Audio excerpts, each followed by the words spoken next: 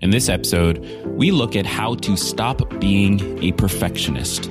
Get excited because this is Tiny Leaps, Big Changes.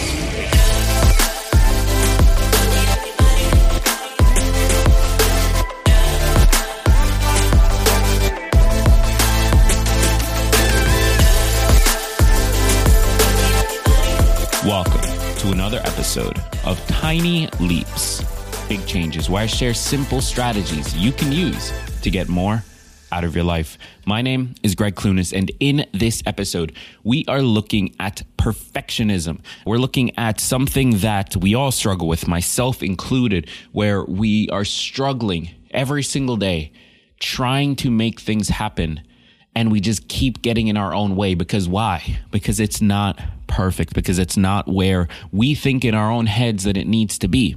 And so we never put anything out. And so we second guess everything that we do. So we start to lose confidence in ourselves because we can't live up to this weird idea that we have of what things should look like. Does that sound familiar? Well, don't worry, because in today's episode, we're going to be tackling that exact problem and laying out a path for dealing with it. So make sure you stick around all the way until the end. Now, support for this episode comes from Tiny Leaps Plus. If you've been listening to this podcast for a little while and want to take your personal development to the next level, then check out Tiny Leaps Plus. As a member, you'll get access to an exclusive community of listeners who are all dedicated to creating change in their lives. Each month, we do a Zoom call together to set goals, check in with each other, and hold each other accountable. Then we share our wins, losses, and lessons learned inside the private community. You'll also get access to guided resources like our goal setting worksheet designed to help you take the right action consistently. Tiny Leaps Plus is the next step on your journey to creating the outcomes you want. As a member, I will personally hold you accountable to the things you say you want to accomplish, share advice or experience to help support you, and hold your hand virtually when you find yourself getting stuck. You can join Tiny Leaps Plus today for just $5. And if you aren't happy within 30 days, a full refund will be offered.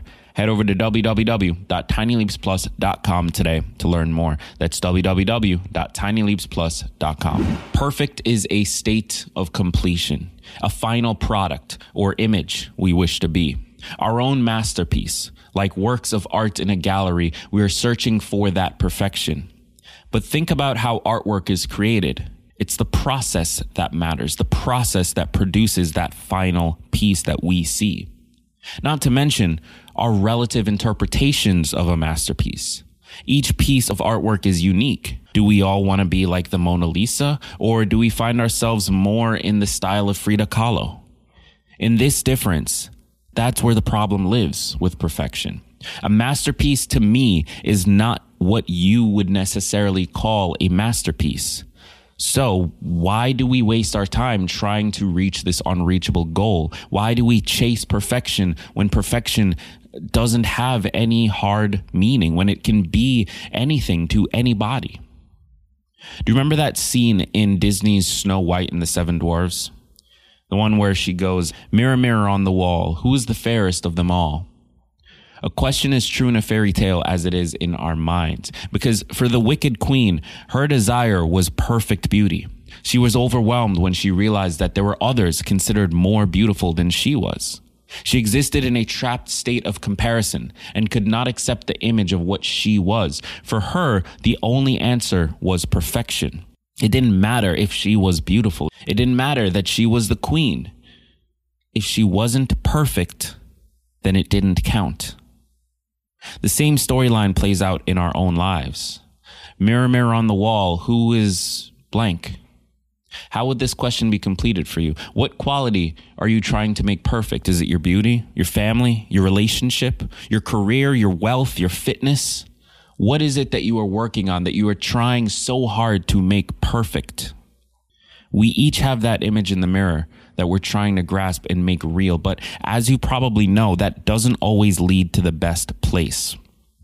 The need for perfection feels natural for our minds. It feels like what we should be instinctively working towards. But consider what you miss along the way in this endless search. If you're always looking at the goal, you neglect the process. You neglect the present. You forget to appreciate where you are. It's in this that we can find the masterpieces of who we are, in that process, in that presence. Not in an elusive idea of what we think we should be based on TV or a movie or social media. When we edit and filter, we encourage belief in a perfect state that doesn't truly exist, or the belief that it's worth sacrificing who you already are to chase this weird perfect state. Consider the conflict that this creates in our mind. If we're always critiquing and comparing, think about all of the internal walls we are tearing down. Consider instead what would happen if we spent our time building walls of self-belief, defining and accepting our own masterpiece as it already is. We need to control the controllable, to work with what we have and who we are. Think about the words of Abraham Lincoln. Quote, "Character is like a tree and reputation is like a shadow. The shadow is what we think of it. The tree is the real thing." End quote.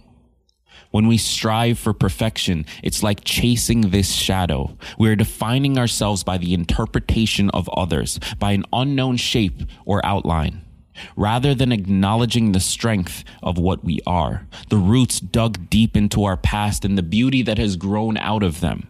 It does not matter which tree we are, they all have the gift of life. What if we accepted this gift?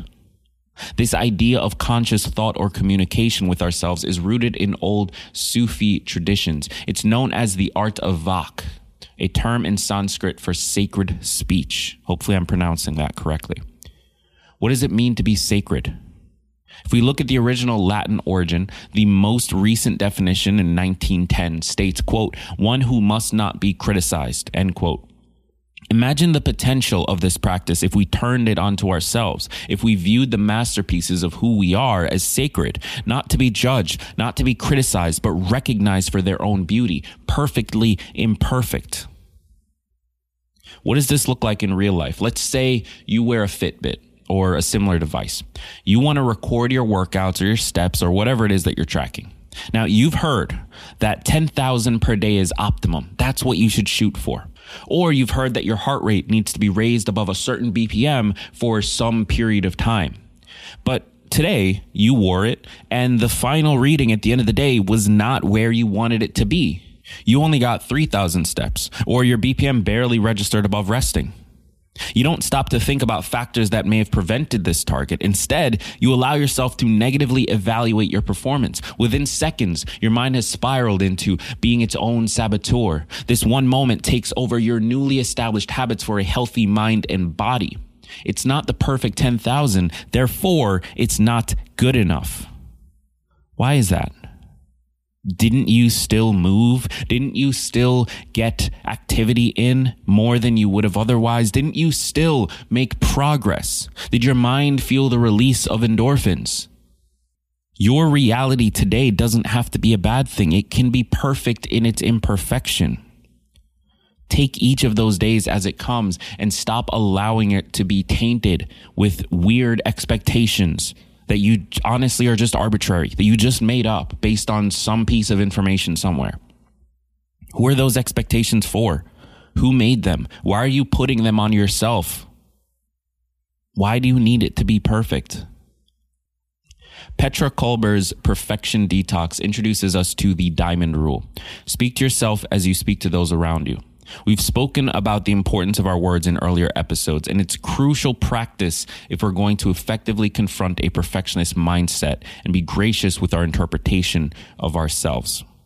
So to solve the problem of perfectionism, we're going to look back at the Sufi practices around speech. Evaluate your thoughts and ideas about yourself as follows. Number 1, acknowledge the thought. Don't allow it to just pass you by, to gloss over it. If you leave it unreconciled, it will only reappear at a later stage. Acknowledge that it is there. Recognize it for what it is. Number 2, ask yourself 4 questions. 1, are these words true? Do you have proof of that? 2, are these words necessary? Are they helping you in any way? 3, are they beneficial? Again, are they helping you in any way? And 4, are they kind?